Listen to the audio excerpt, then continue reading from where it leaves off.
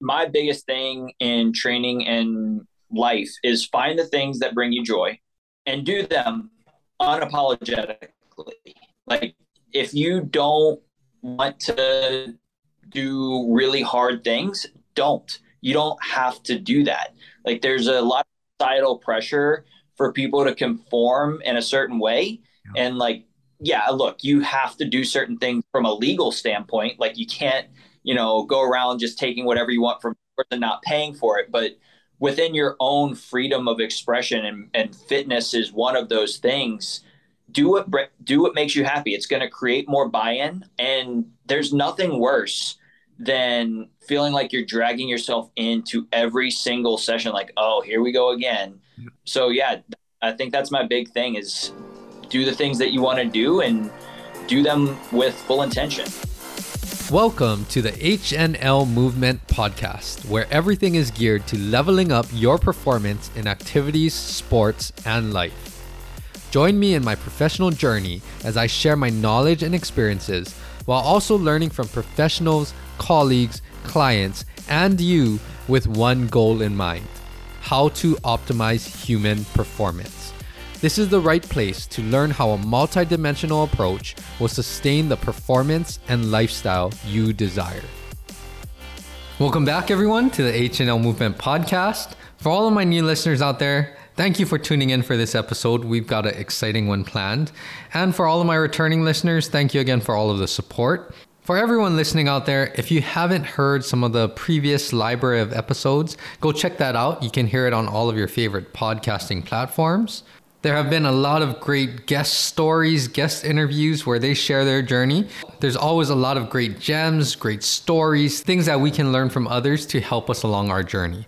And I've also covered a lot of solo topics, episodes covering rehab, injury prevention, movement concepts, of course, strength and conditioning strategies, and sports nutrition strategies as well.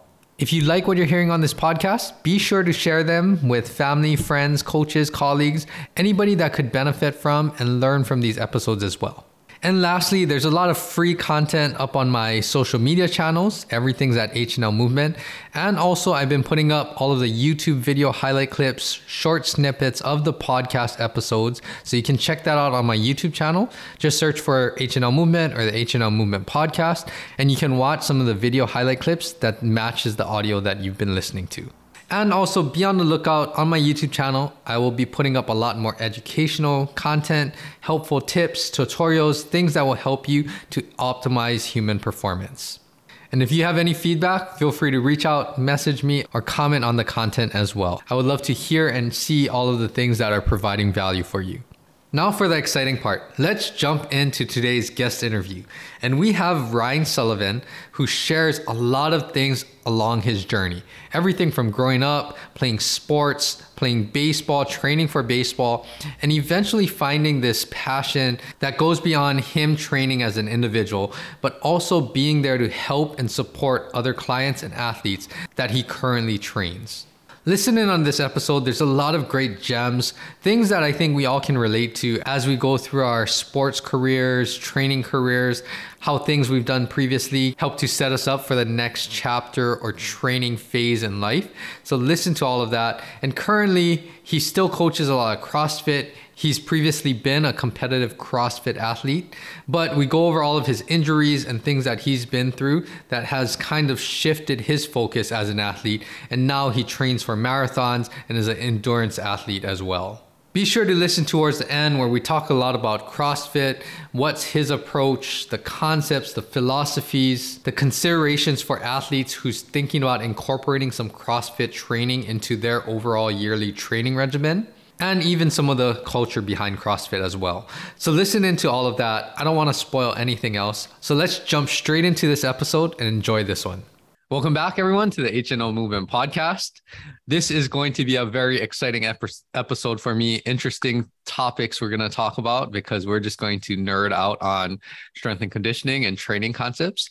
But I would like to welcome Ryan Sullivan to the podcast, who has a wealth of experience in training himself, but also training a lot of other people to get healthy, fit, and improve their performance. So thanks so much for joining me, Ryan. Yeah, absolutely. Thanks for having me. This is going to be very, very interesting, and we'll get into all of the great things that you're doing, training for yourself and helping a lot of other people get healthier and fit. But before we do all of that, let's dive into your story. So your backstory, growing up, I know you're an athlete playing a lot of sports, and let's start there. What types of sports did you grow up playing, and where are you originally from, and how did that all come together in your childhood? Yeah, so I am originally from the New Orleans metro area, a little bit south of the city. So we were pretty rural, like a town of 10,000 people. So a lot of pickup stuff, but I only ever played soccer and baseball in organized leagues. And talk a little bit about that, like being, in a more rural town, right? How was everyone pretty active when you were growing up, like playing outside and all of those things? Yeah, so we had a really unique situation. Like on our street was basically our family was on one half of the street. It was a different family on the other side of the street. And then like a few other people mixed in. So there were like 6 or 7 boys that were within a 3-year age window. So we played everything. But beyond that, like I can't really say how active everyone else was in the community because it was just like a little isolated part of the town. And we were, I want to say, half a mile from like the next neighborhood. So like you wouldn't have gone and you would have had to walk along the highway to get to the next neighborhood. So we wouldn't have actually interacted with them that much aside from what you were doing at the playground. I mean, with 6 or 7 other kids that you grew up playing with, I mean, that's enough to kind of play a lot of sports together, like you can make 3-on-3 or whatever it is. So, talk a little bit about how did your interest for sports or just, getting active, how did that grow during your childhood? Originally, I guess I was named after a baseball player for the Chicago Cubs. So like baseball was non-negotiable. I was getting enrolled in that at the earliest possible age. So I remember that was like 4 or 5 years old. And then 7, I got into a soccer league. But I think part of it was just the socialization aspect and having something to do with other people rather than like sitting alone at home playing video games, which never really appealed to me that much, or like watching TV or anything like that. So it was the way to get out and do something with people. Yes. And you talked about, so you started baseball at a young age. I know you played soccer as well. Was there any other sports that I know not organized, but was there any other sports that grabbed your attention or caught your interest? We played a lot of pickup basketball. I am 5'8" now, and I was very short as a kid. And I don't think I grew an inch, I think my freshman year of college. So basketball wasn't really in the cards for me. But aside from that, we didn't really play anything else. It was, I mean, a little bit of pickup football, but again, being undersized and like standing next to some of the guys that I was going to have to play against in baseball leagues, I was like, I'll pass. So, yes. And that's something that I can relate to too. I mean, I was always undersized, one of the smaller kids. So, I'm around maybe 5'7" or so. So, it's something that in Hawaii, actually, that's probably like average height. So we can be somewhat competitive. But as you know, like as you get older and older in high school and college, like some sports, that's a disadvantage, right? That you have to make up for. So talking about like you played all of these sports and you're active, what was the goals, I guess, to be social, to have, something to do, right? But as you got into high school and things like that, were you set on trying to play at the next level or trying to see how long you could play baseball for? How did everything kind of play out through your high school years? yeah, I would actually I guess walk back to middle school to like set the background for that story. Is I was probably better at soccer than I was at baseball. And I was playing travel ball and competitive league for each of those. And then I kind of got into high school and freshman year for high school, like soccer, I'm on the JV team, which is to be expected, but I thought that I had played well enough in tryouts to make the varsity team. And then in baseball, we were really, really good that year. I think we had a guy who ended up being a first round draft pick for the Yankees. We had a couple of other guys who ended up getting drafted later in their, careers. They were a few years behind him. And then like two or three other guys who were at least getting offers.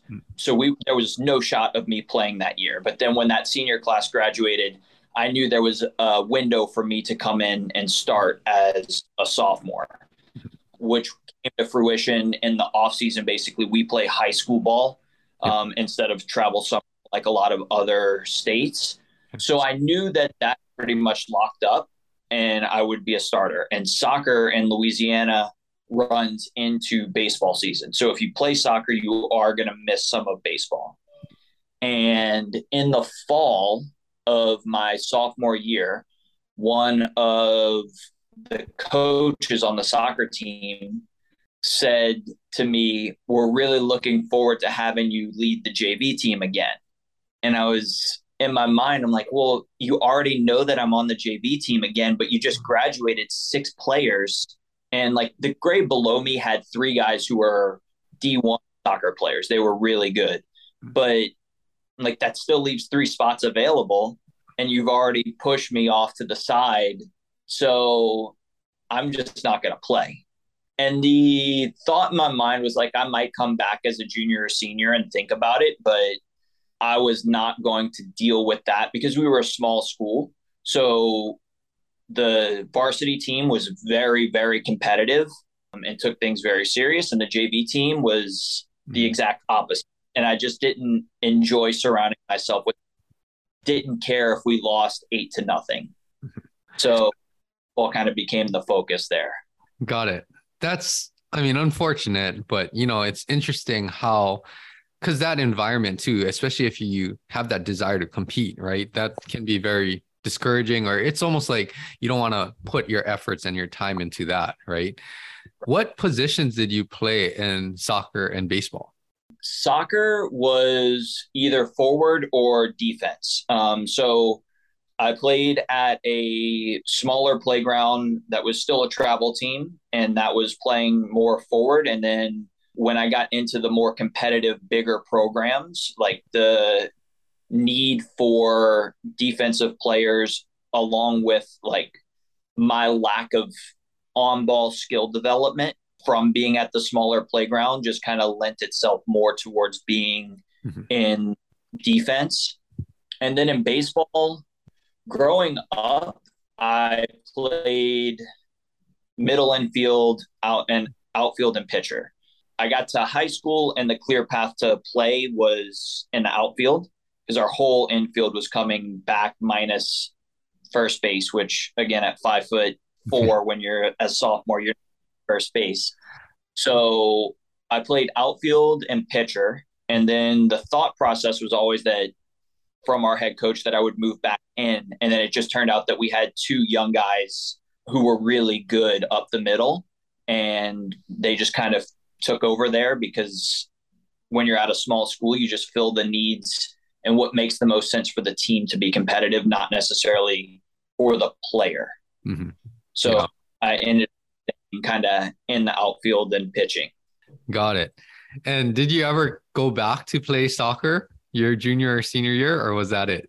No, that was it. I think a lot of that was the culture of the baseball program at my high school very much fit in with my mentality towards sports. And the soccer team was just a little bit different from a cultural perspective. So I recognized like some of the, I don't know, it was a free for all. The lack of respect for the coach, the lack of respect for each other, like that kind of stuff that just didn't sit well with me. And they didn't seem to work very hard away from the season. So, we did in baseball, and that's kind of why I more gravitated to that. Yes. And we are going to come back to that culture because there's so many things to talk about that and how it influences, what you want to do, what you want to pursue, but also how you train, right?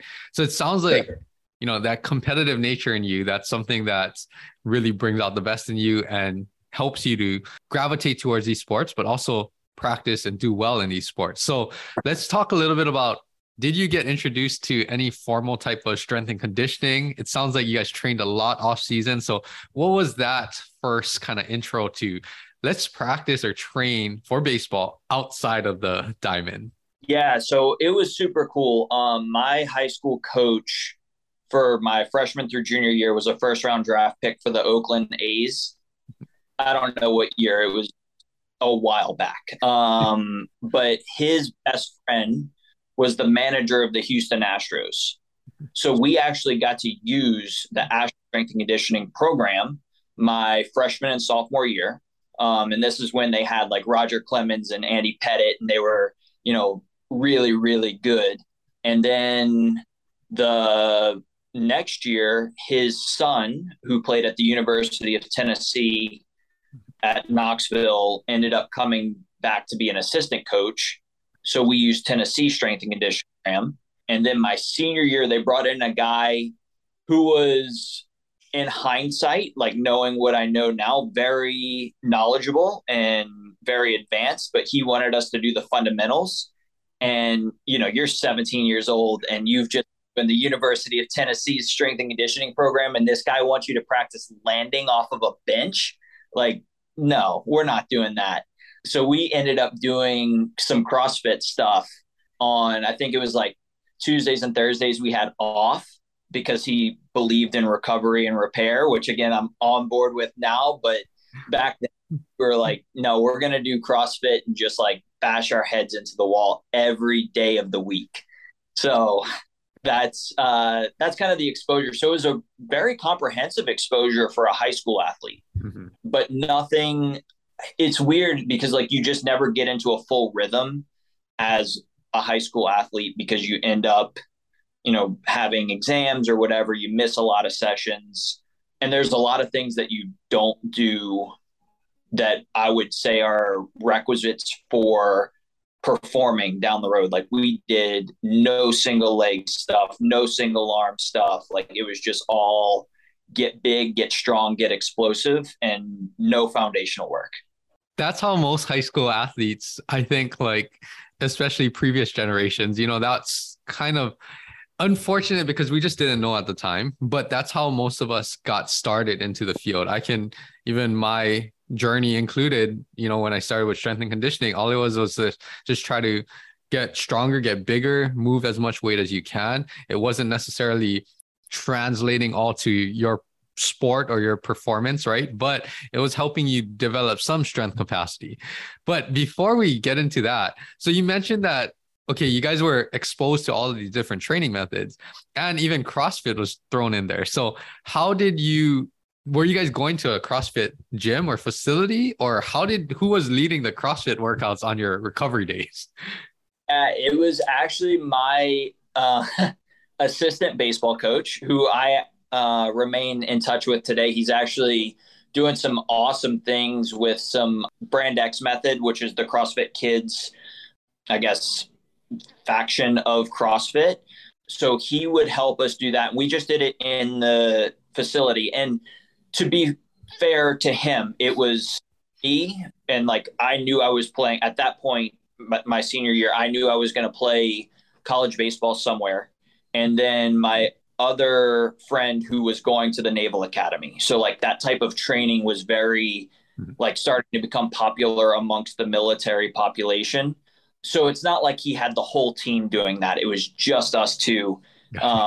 And again, like not the smartest thing we could have done, but yeah, so he led it. And like at the time we actually had a CrossFit level 1 certified coach who he was a volleyball coach. So he wasn't obviously monitoring our fall workouts, but he then took over for like our off-season stuff. He would make sure that we were actually doing things right, taught us the fundamentals of CrossFit, and was really good and still is an amazing coach, still at the gym down in New Orleans that whenever I'm home, I still go visit them. So we were fortunate there. Yes, it sounds like you guys were around a lot of good instruction, good training, and we are going to come back to the CrossFit. So let's talk a little bit before we get to that. Going on after high school, right? You wanted to play baseball somewhere. So talk a little bit about What was that transition like? Like, what was it like to actually take all of the things from your high school and then the recruiting process briefly? And how did your college years kind of play out with sports or competitive sports? Yeah, so the recruiting process for me as an undersized athlete who does nothing overly impressive from an athletic standpoint, especially at that time, was very self guided.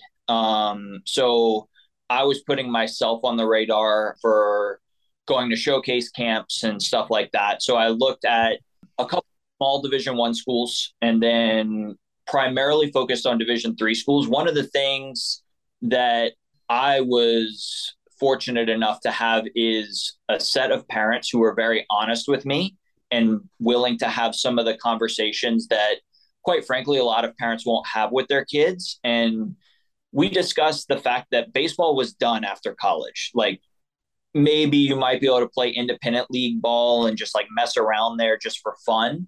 But the reality is I was never going to play minor league baseball. I was never going to play major league baseball. Like, that wasn't going to be a legitimate career path option. So I needed to pick a school for academics. The focus was find the academic schools first and then look at ways to get on their radar from a baseball perspective.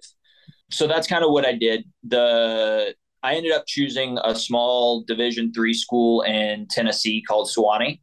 So going from a program that was very much like regimented, a lot of oversight, we get to college and we have fall practice and stuff like that. But aside from our organized practices, the weight room policy was come in on your own, do whatever you want, sign this sheet to let me know that you're actually doing training, and like come chat with the coach maybe once a month or something like that.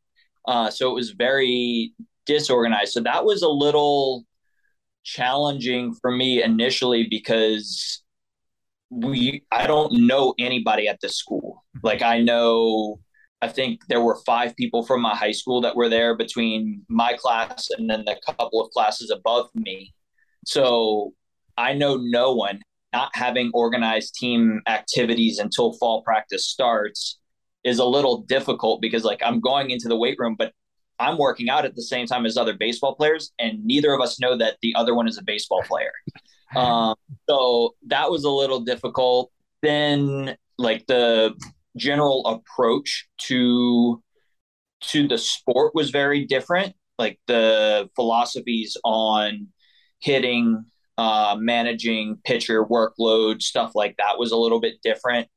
And I was not very malleable with some of my thoughts on that.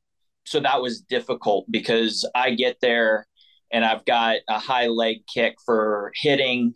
And, I'm coming off of a few years of success in high school, and it's not like we're playing slouch teams. Like, we were a small school, but my senior year, over 20% of my at-bats came against Division 1 pitchers, like guys who would play D1 year the fall or 2 years later. So like, I know that I'm capable of matching up against Division 3 pitchers. And within the first 3 weeks of practice, like my swing is getting altered completely. Like, I don't even get a chance to show that I'm capable of doing or performing at this level before he's like, this is not going to work. So that was a little bit challenging, but it's one of those things. I think it was a good experience to learn how to adapt and figure out how to coexist with people who are in positions of power with different philosophies than I had. Yes. I think there's so many great things out of there. I mean, yeah, even, when you think about growing up through college, there's a lot of experiences that are challenging or, doesn't quite go your way and you can learn from it. But I also think like in the position that you are now, even for me too, when you're coaching people, you kind of remember and take those experiences with you because you realize that it has to be more of a two-way street. Like, you have to understand where the person's at in order for you to you can't just, blindly give everyone the same coaching cues, right? Which we'll talk about when we talk about more CrossFit and training stuff. But talk a little bit about, so after that, through college, what was your interest? Because you seem to really like the training aspect. Did that coincide with your interest for school and academics, your major? And how did that kind of play out? Yeah, so my college did not offer any sort of exercise physiology. I would have had to create my own major, which was a possibility, but it's something that I chose to not pursue. I tend to be a little bit more numbers and analytical oriented. So I ended up majoring in economics. The thought process was that I would get done with college and then potentially go into teaching and coaching. So I had a minor in education as well. And now I don't use either. Well, I guess I do use both of those degrees, but not in the way that they were intended to be used. Yeah. So, Yes. yeah, it didn't quite line up perfectly, but I think it was a good experience to get training outside of just your field. Yes. No, I think that's super versatile too. And I mean, to some, it's interesting too, because you wanted to go into teaching possibly.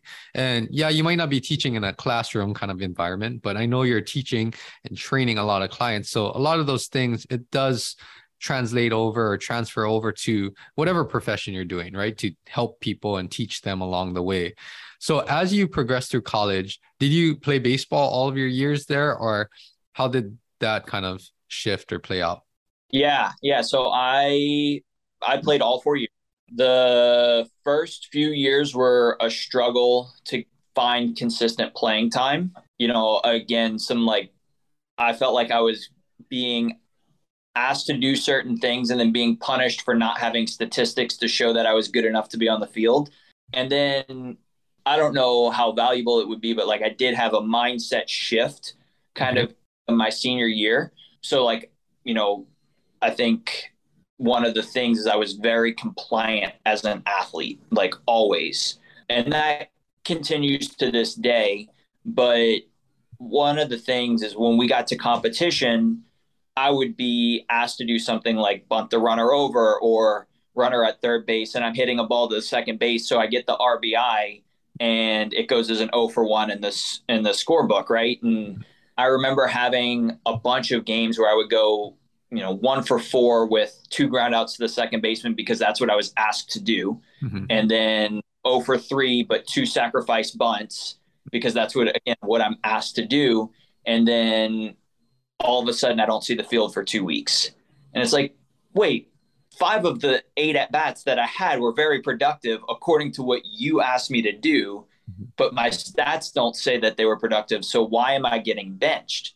And that kind of continued through sophomore and junior year. And then my senior year, we're playing the very best team in our conference, right? Like they're consistently top 10 in the country. They still are to this day. And I struck out on 3 straight pitches that I thought were balls and all were called strikes. And I got yanked immediately. And I was like, I'm tired of playing this passive game of like doing things exactly how he wanted. So I'm just going to go play, have fun, enjoy the process. And for whatever reason, that switch kind of flipped.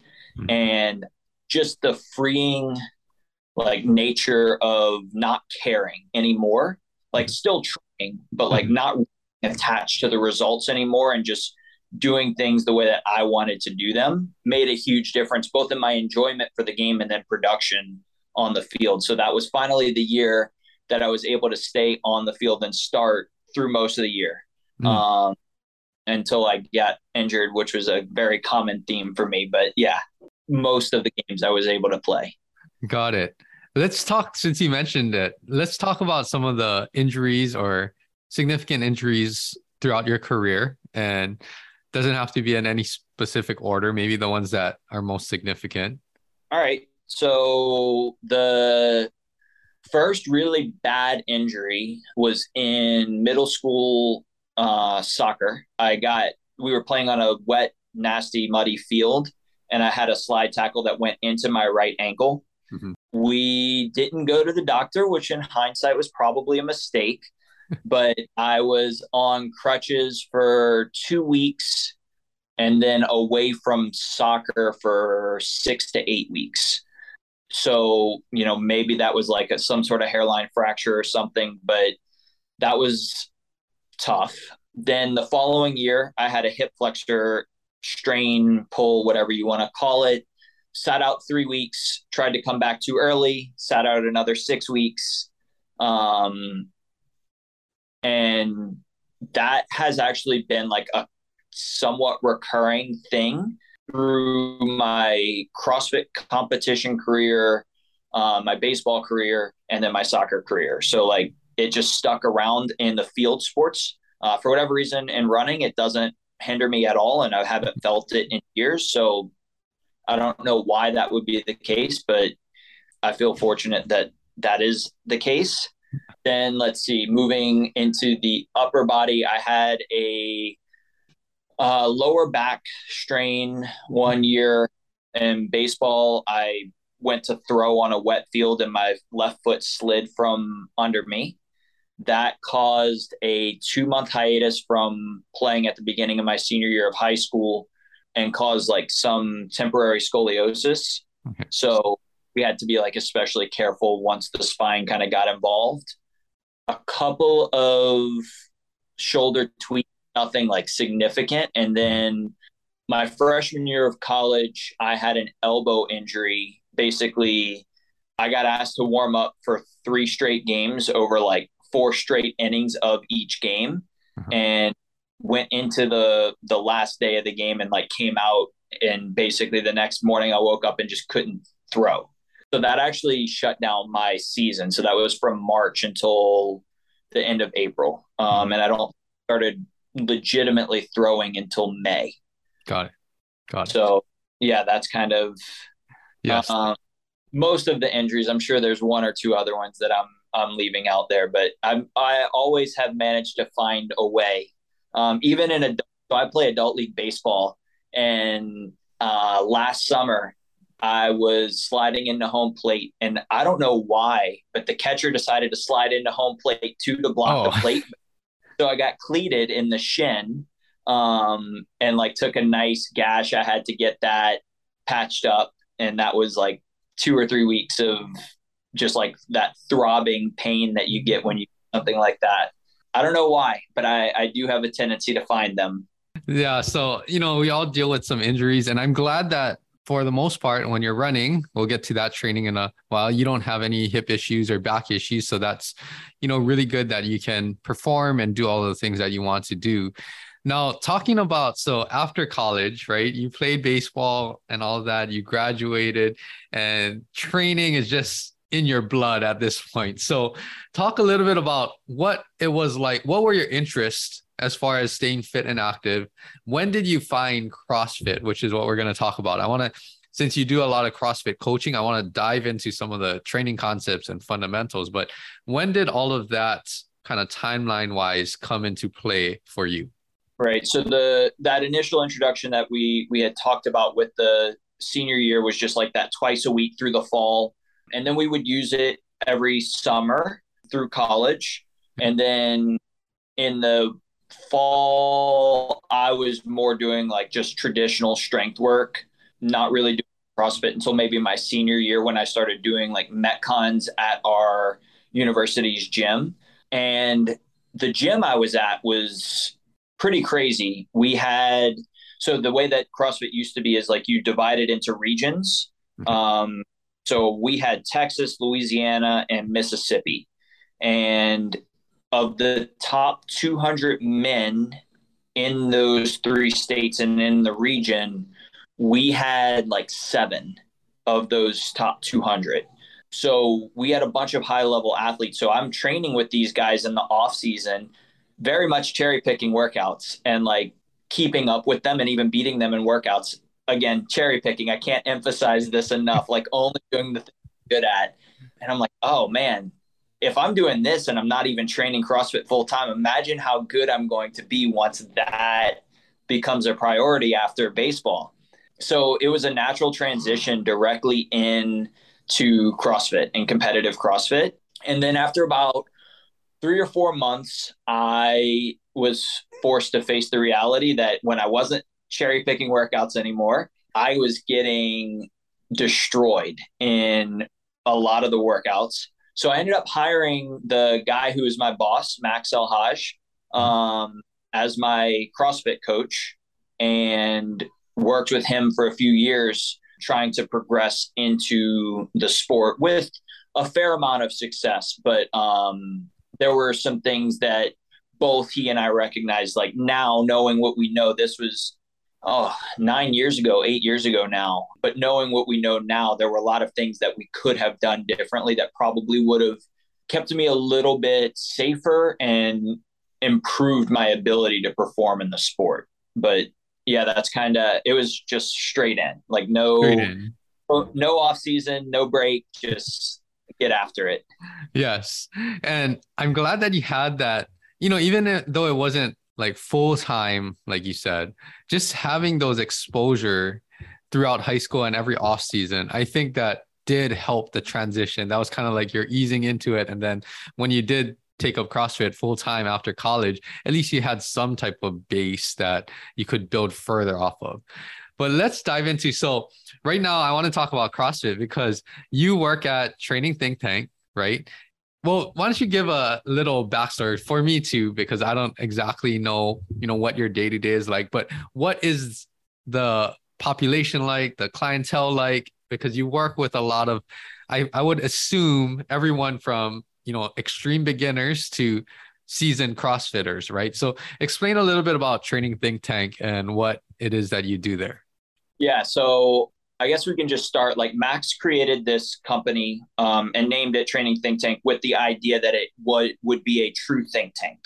And so we have people who have various backgrounds. Most of us or all of us share the CrossFit background. Our niche as a company is CrossFit, but we all have backgrounds where we had one coach who worked with NFL combine athletes and like preparing them for the combine.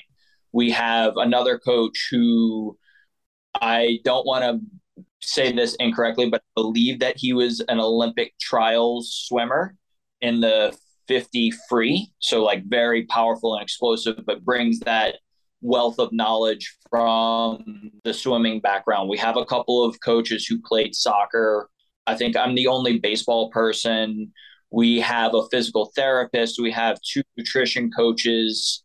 We're bringing on 2 more coaches who have backgrounds in, one of them has a bachelor's in exercise science, and I think the other has a master's. So it's a diverse group of coaches, and we all have something that we bring to the table as our own bit of expertise.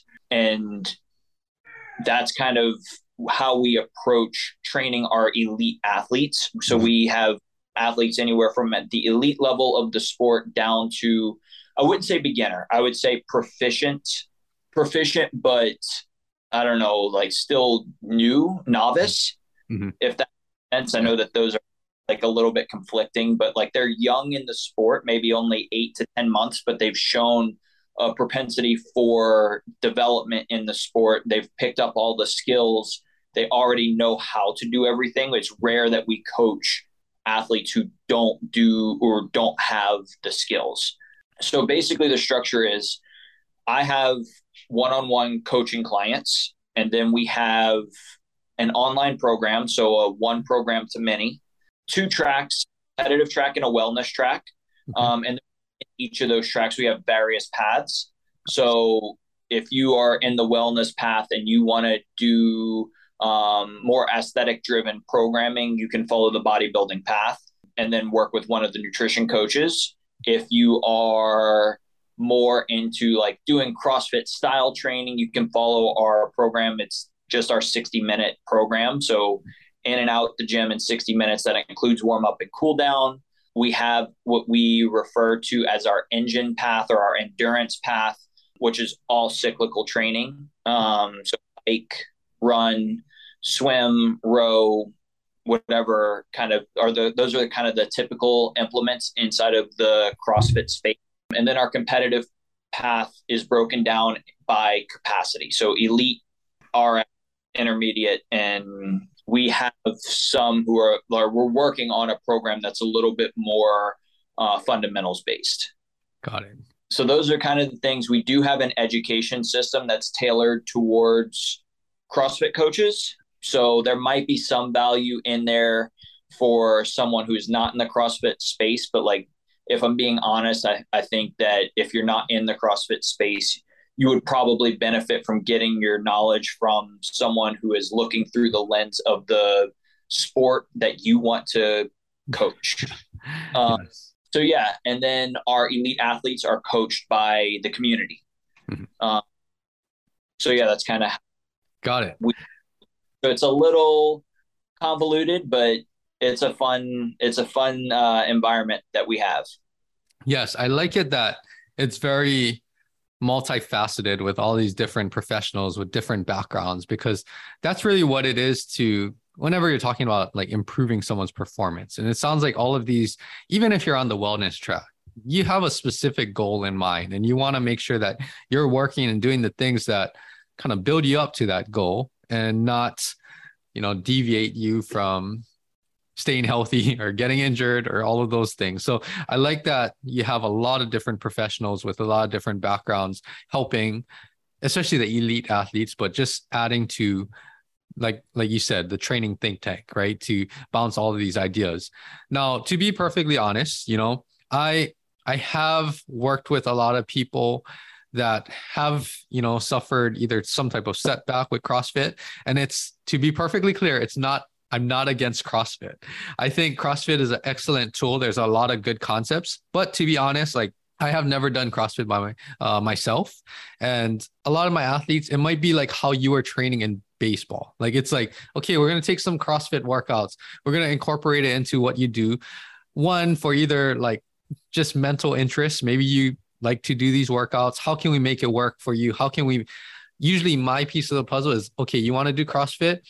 Let's take what you're doing now and how can I make you more, I guess, ready or better suited to get benefit out of these workouts. That would be more my specialty. But from a CrossFit perspective, let's talk a little bit about that. If you had anybody, I guess, who maybe like in my lens, were exposed to some of the real basic concepts, like how you were in high school, maybe. But if you were to explain to them what CrossFit is, who it's suited for, I guess. I know that's something you want to talk about. What would kind of your spiel be to get someone that's exposed but not in CrossFit? Yeah, I think for me, the biggest thing is delineating the sport of CrossFit from the wellness-based program of CrossFit. So the sport creates a lot of interest in CrossFit because let's be honest, like the bodies are unbelievable on they're doing crazy things. I mean, you're talking about people who are walking on their hands 100 yards and then turning around and running low 5-minute miles and then squatting 500 pounds. Like that's remarkable to have all of those skills wrapped up in one person. So it's intriguing, right? But then when we look at our program for fitness and just doing this for life, the basic premise is you learn your technique first. Once you are sound in your fundamentals, then you start to introduce intensity. CrossFit has a recommended diet. I don't know that I would necessarily agree with it, but it is effective for a lot of people. But that's basically the concept is make sure you move well, then start to bring in. And every movement is, they use the term infinitely scalable. Obviously that like limits exist, right? You can only scale an air squat or a body weight squat so much, but there's ways to do things safely for almost every person. I'm not going to say every person because there are always circumstances that don't allow that. But yeah, I've worked with people who are significantly deconditioned and you just have to handle them a little bit more with kid gloves. I mean, the reality is like, if you're in the summer and where my group coaching was in New Orleans and it's a heat index of 115 degrees, you can't people to go as hard as they can for 20 minutes. So yeah, figuring out how to manipulate the workouts for each person is really challenging inside of a group class. But in a good CrossFit gym, that's what you're going to find. That said, like if you don't enjoy that intense burning feeling and like the feeling like you just got punched in the gut, CrossFit's not for you. Like there's plenty of ways to be healthy and strong and never experience that sort of discomfort. So yeah, I mean, I think for the right person, it makes a ton of sense. It's very engaging. And because the routines are always different, you know, you get to experience a lot of different things. The problem with that is like the skill acquisition curve gets a little bit elongated. So maybe you're doing more elementary work for a longer period of time than you might like to. Mm-hmm. But yeah, that's kind of where CrossFit is in my mind. Yes. I like how that was a great explanation. I like how you said it too, because there's more than one way to, not every style of workout or philosophy is going to fit everyone, but you still can take some concepts and apply it to whatever else you're trying to achieve fitness wise. Now, since you kind of mentioned it, you know, it's not for everyone. Obviously, it's going to be as you get more versed into moving well, moving properly, you can ramp up the intensity, right? It's good to target both strength and endurance at the same time. It's good to get a quick high intensity workout without spending hours and hours in the gym, right? So talk a little bit about, I think a lot of people that really stick with CrossFit, they enjoy the culture of it. And you kind of mentioned, you know, going back to like the culture of your high school team, right? It seems like this is the perfect fit for you to continue after college, right? That cultural aspect of not only the type of workouts, but the intensity of the people doing the workouts, kind of the whole environment. And I think that's what CrossFit has done really well, is they've branded this type of culture, right? So explain a little bit about that. What is the CrossFit culture, either that, you know, in your perspective or at Training Think Tank too? What can you share about that? Yeah. So one of the things that's very interesting with CrossFit is people think about it as just like this global entity. And the reality is that CrossFit at the gym that I'm sitting in right now looks very different than CrossFit at the gym that's 2 miles away from here, which looks way different than the CrossFit that's right around the corner from you. The culture is typically a top-down thing, like in any organization. So a lot of it kind of falls on the gym owner or the gym manager or whoever's around the most to set that culture. Generally speaking, though, it's a group of very hardworking people who are generally very supportive with other athletes. Obviously, you get into the competitive nature, but even with that, it's that we're pushing each other, because if you and I line up to do the same workout, I'm not playing defense against you. Like we're just racing. So there's nothing like from the competitive standpoint that I'm necessarily doing to undermine you. So it's kind of like the rising tide philosophy, right? So that's generally what most CrossFit gyms look like. Now, the amount of hands-on coaching that you get from the gym is vastly different. Like CrossFit NOLA, where I was in New Orleans, is very, very hands-on. If you don't get a cue from the coach in a session, it is very rare. And it's similar with this gym here. So Training Think Tank subleases space from CrossFit United, and CrossFit United has a great group of coaches that are very attentive. I have dropped into gyms that basically they start the clock, turn on the music, and then you're on your own. If that ever happens and you drop into a gym, leave. Like, not good. As far as Training Think Tank, our culture is very fun loving. Like, we have a great group of people. I think a lot of the tone is set by actually the guy who owns the CrossFit gym is one of the best CrossFitters in the world. And he does such an amazing job of making everyone feel welcome. And when you get that from one of the top 10 athletes in the world, like that's huge from a culture standpoint, like just how easy it is to generally like assimilate in. You know, no one takes themselves too serious, and we're largely very competition driven. So we do have athletes who are not, and they work out on site with our competitive athletes, and they coexist very well. Like, it's not like it's, middle school boys and girls sitting on opposite ends of the gym, like everyone's interacting with each other. So that's really cool. Yeah. So I guess our kind of, the thing we're known for in the sport is being tacticians and being like very technique oriented. So we do a lot of skill refinement work, and we really think about what is the best way to approach this workout. How do we break the reps? How do we take rest breaks? Those kind of things. But the other thing is, like, we also recognize, like, you can't outthink poor work capacity. Like, you do still have to work. So yeah, I don't know if that really fully answers your question, but that's kind of the best I got for now. No, that's great. I mean, I think there's a lot of gems in there, and showing people that, well, one, you need to be in a place where you're going to push yourself and you're going to have others that support you. I think that's a underlying theme with a lot of any fitness facility, I would say. Any type of movement facility, doesn't matter what you're striving for. And then the second thing is that it shows that you need to work hard, you need to show up, you need to put in the work.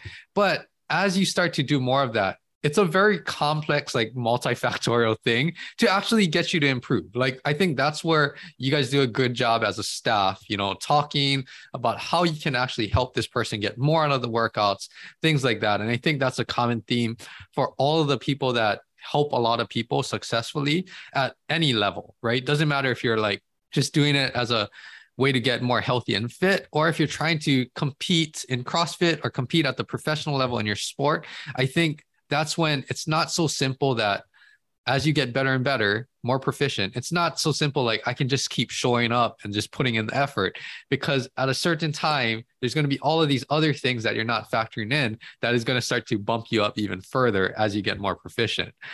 I do want to touch on, I know we're getting carried away with the time, but there's so many things that I want to talk about. So we'll go a little longer, but I do want to talk about off air.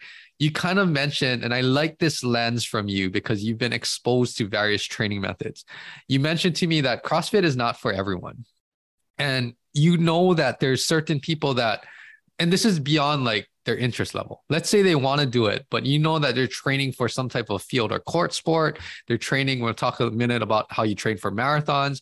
You know that some of this is going to be counterproductive into what you actually want to achieve. So just briefly, just to give the listeners out there, maybe they're looking to complement their current training methods. This will just give them some idea, I guess, as to, okay, this is what I need to consider as I'm starting to look into CrossFit, high intensity training, whatever it is. So explain a little bit about who you think it is suited for, but also what kind of training do you think this does not really work too well with? The first thing that I would look at is the quality of the sport that you're trying to get into. So let's just go across a spectrum. Mm-hmm. For endurance athletes, CrossFit can be really, really good. Think about triathlon, like athletes, marathon runners, those types of people, because they don't tend to like doing those 5 to 8 minute really hard sessions. Mm-hmm. The problem comes in for those athletes where a lot of them have poor movement quality because they're only running, they're only biking. Hips aren't going through these long ranges of motions. Their ankles are super stiff because of all the mileage that they're putting on the ground. So maybe their shoulders are a little bit tender from all the swimming that they're doing. So CrossFit to be chosen carefully for that athlete. So if we are going to use CrossFit for that athlete, we need to make sure that we're having an appropriate exercise selection. And at that point, I don't think that group classes are necessarily the best thing in the world, but for the athlete that does retain movement quality, and I think that obviously with your background, you're going to be able to give better indicators of what like movement quality markers would be than I can. But for me, it's, can you still put both hands overhead with the elbows locked out and not need assistance getting into that? Can you do a squat, like with your heels on the ground, keeping your knees tracking and not like have that like significant lumbar curve or need to come into the toes, right? So if you do retain that, then CrossFit group classes would be an excellent addition to your program. Obviously, that goes away once you get to the elite level, because once you become hyper specialized, like, you just have to stay in your specialty. The middle ground kind of athletes, you think about soccer players, lacrosse players, rugby players. Those are probably your best candidates for a lot of CrossFit stuff, because they live in this world of easy movement, hard, aggressive sprints. They need to be strong because they're getting hit or people are trying to move them, and they need to be able to repeatedly do that, right? So that mimics, or CrossFit mimics, that demand probably more than any other sport. So I would say, like, those are good opportunities. We would still want to be very careful to only do CrossFit, because rugby is not as rotational. I'm not that familiar with it, so somebody out there might be listening and have no idea what you're talking about. I have no idea what I'm talking about. I'll just say.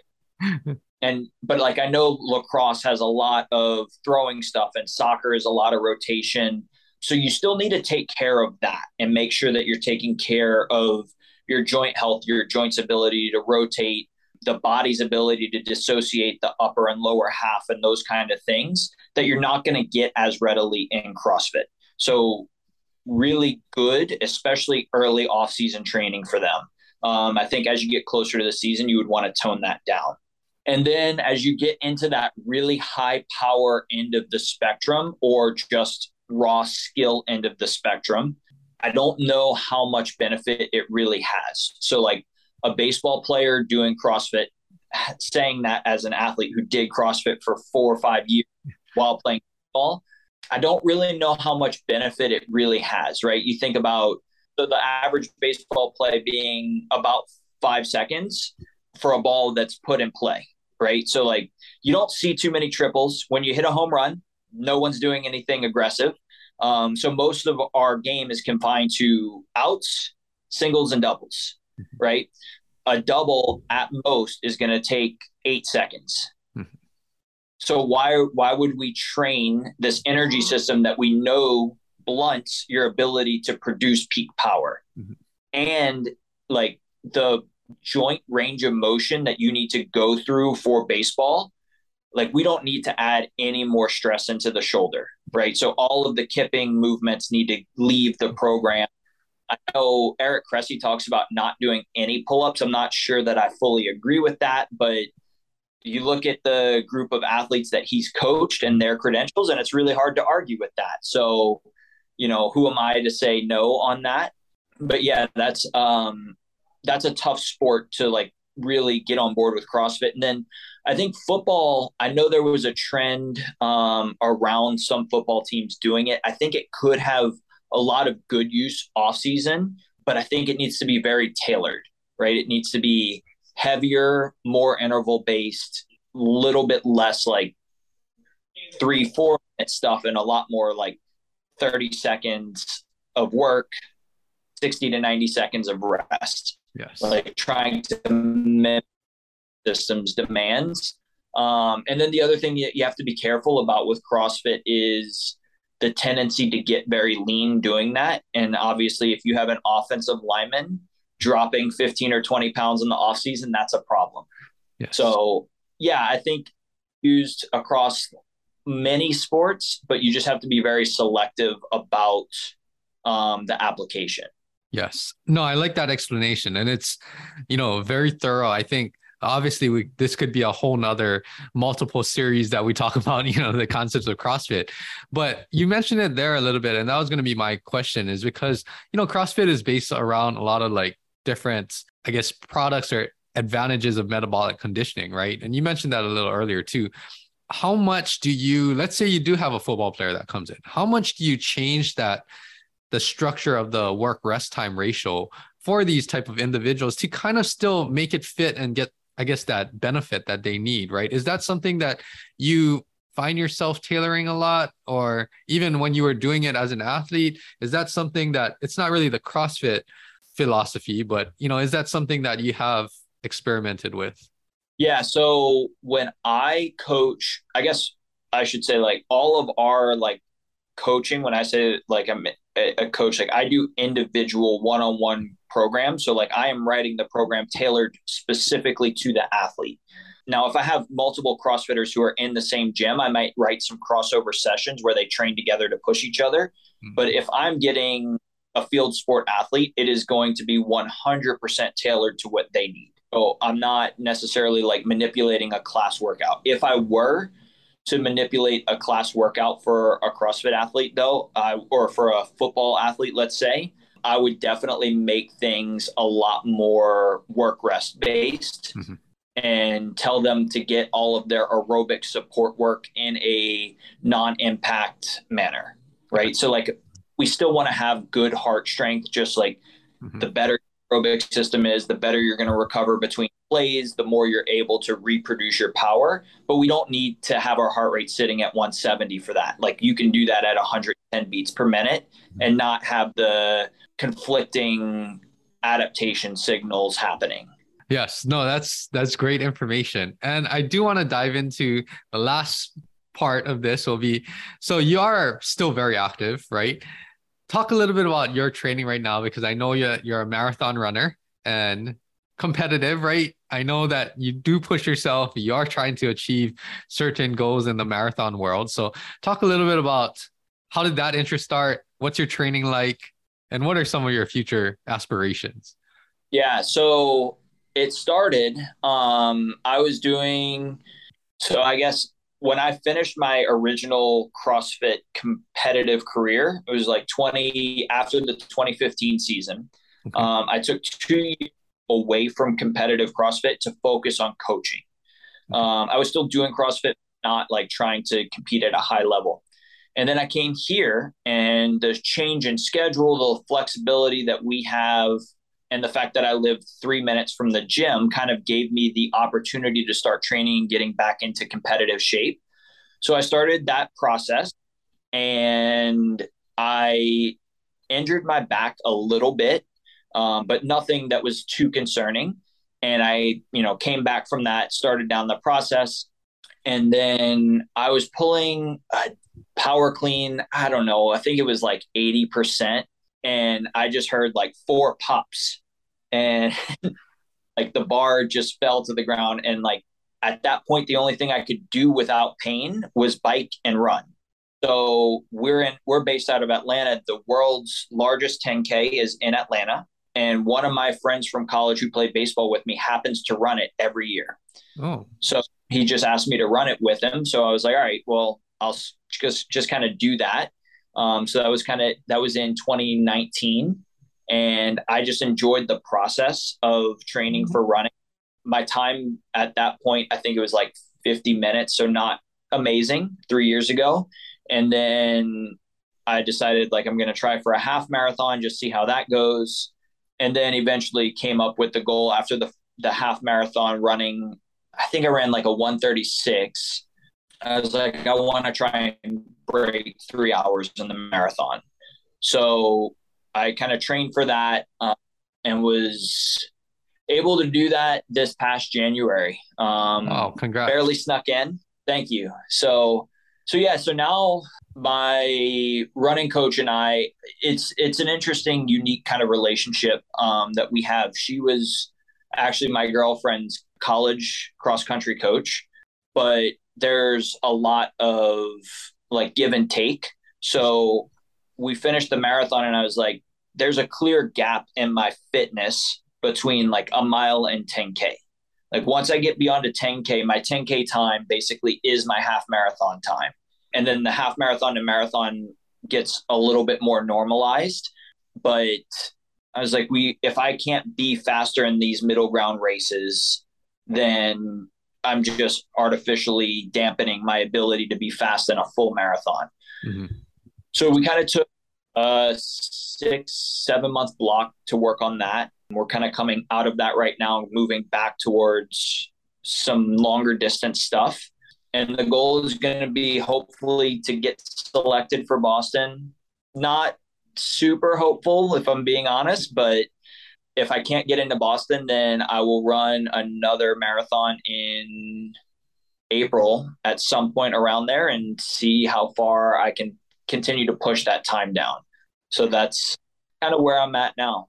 Yeah, no, that's awesome that you're working towards that and you're able to tolerate it. You said your back and your hip is relatively good when you're running. So it's something else that gets to one, you train towards, enjoy that process, be a little fit. I do want to ask one more question since we didn't circle Sure. back to this, which is as a coach now, because thinking about all of your experiences, right? Even going through the hard times in the beginning of college, or even going back to high school, right? When you decided, I'm not going to play soccer because I don't want to be, in that environment where I'm not getting pushed, right? Or I'm not around the people that are striving for the same goal. Think about all of those things. And you as a coach now, even working with your marathon coach, how you said it's a two-way thing. Like, there's a lot of back and forth going. For me, that's my philosophy when I'm working with a lot of my athletes and clients is that it's almost sometimes athletes are caught off guard. Like they're like, no, usually the coach just tells me what to do and I do it no matter what.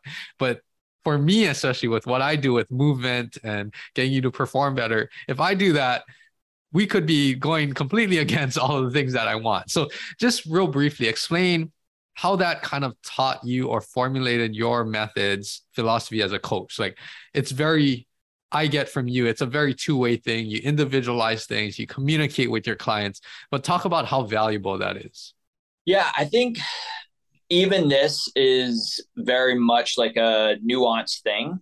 Mhm. Because I have athletes who don't want to think about any of it. And That's they just true. want to be exactly what to do. But I check in with them all the time and I'm like, what do you feel like is improving at an acceptable rate? What is not improving at an acceptable rate? So I'm still getting their input. It's just not as directed as another athlete who's like, I want to attack these Yeah. four things. Like, how do we get there? So it's what we use the phrase athlete centric. So we Yep. try to cater every what the athlete wants and needs.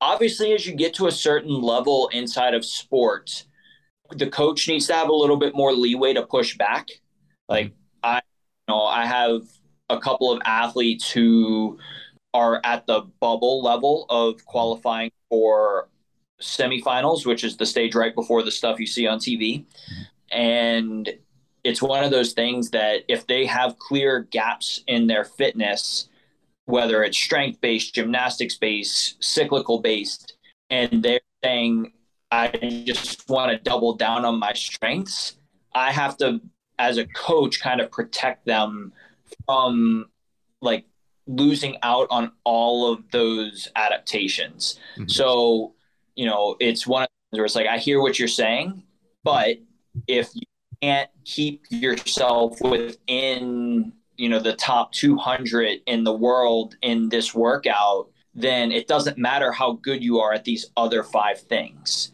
So it's just an honest conversation. And I think that the more new someone is to the sport, the more we can give them leeway on what they want. And the less competitive someone is, then I'm on board with whatever you want. I just want you to be honest at that point.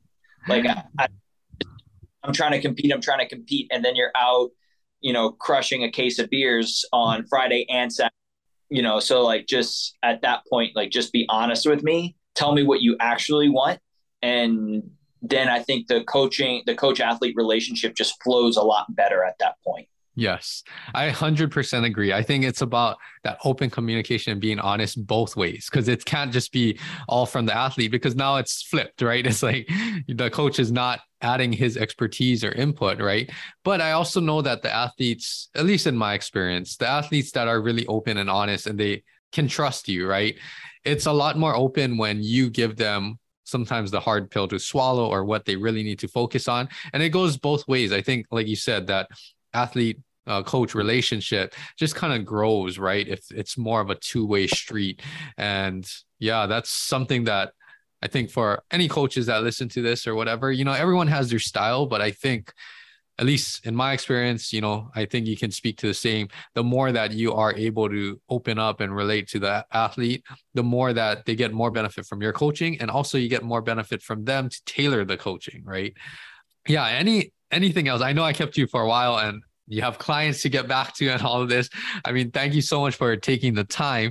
Is there any last words or what's your message that you want to pass on to doesn't matter if they're doing CrossFit or not, just any words for anybody that's looking to train, get healthier, whatever it is in life. Yeah, I think my biggest thing in training and life is find the things that bring you joy and do them unapologetically.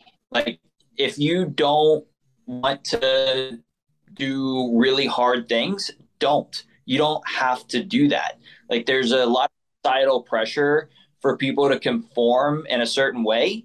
Yeah. And like, yeah, look, you have to do certain things from a legal standpoint. Like, you can't, go around just taking whatever you want from the person, not paying for it. But within your own freedom of expression, and fitness is one of those things, do what makes you happy. It's going to create more buy-in. And there's nothing worse than feeling like you're dragging yourself into every single session. Like, oh, here we go again. So yeah, I think that's my big thing, is do the things that you want to do and do them with full intention. That is an excellent message. And we'll end it there, but I know we could have talked about so many more different concepts, CrossFit, all of these types of things. But thank you so much again for taking the time, sharing your story, educating a lot of listeners, myself included, on some of the CrossFit things, that philosophies and things that you're taking into consideration when you're training your athletes. So great conversations, great message. And thanks so much for joining me again, Ryan. Absolutely.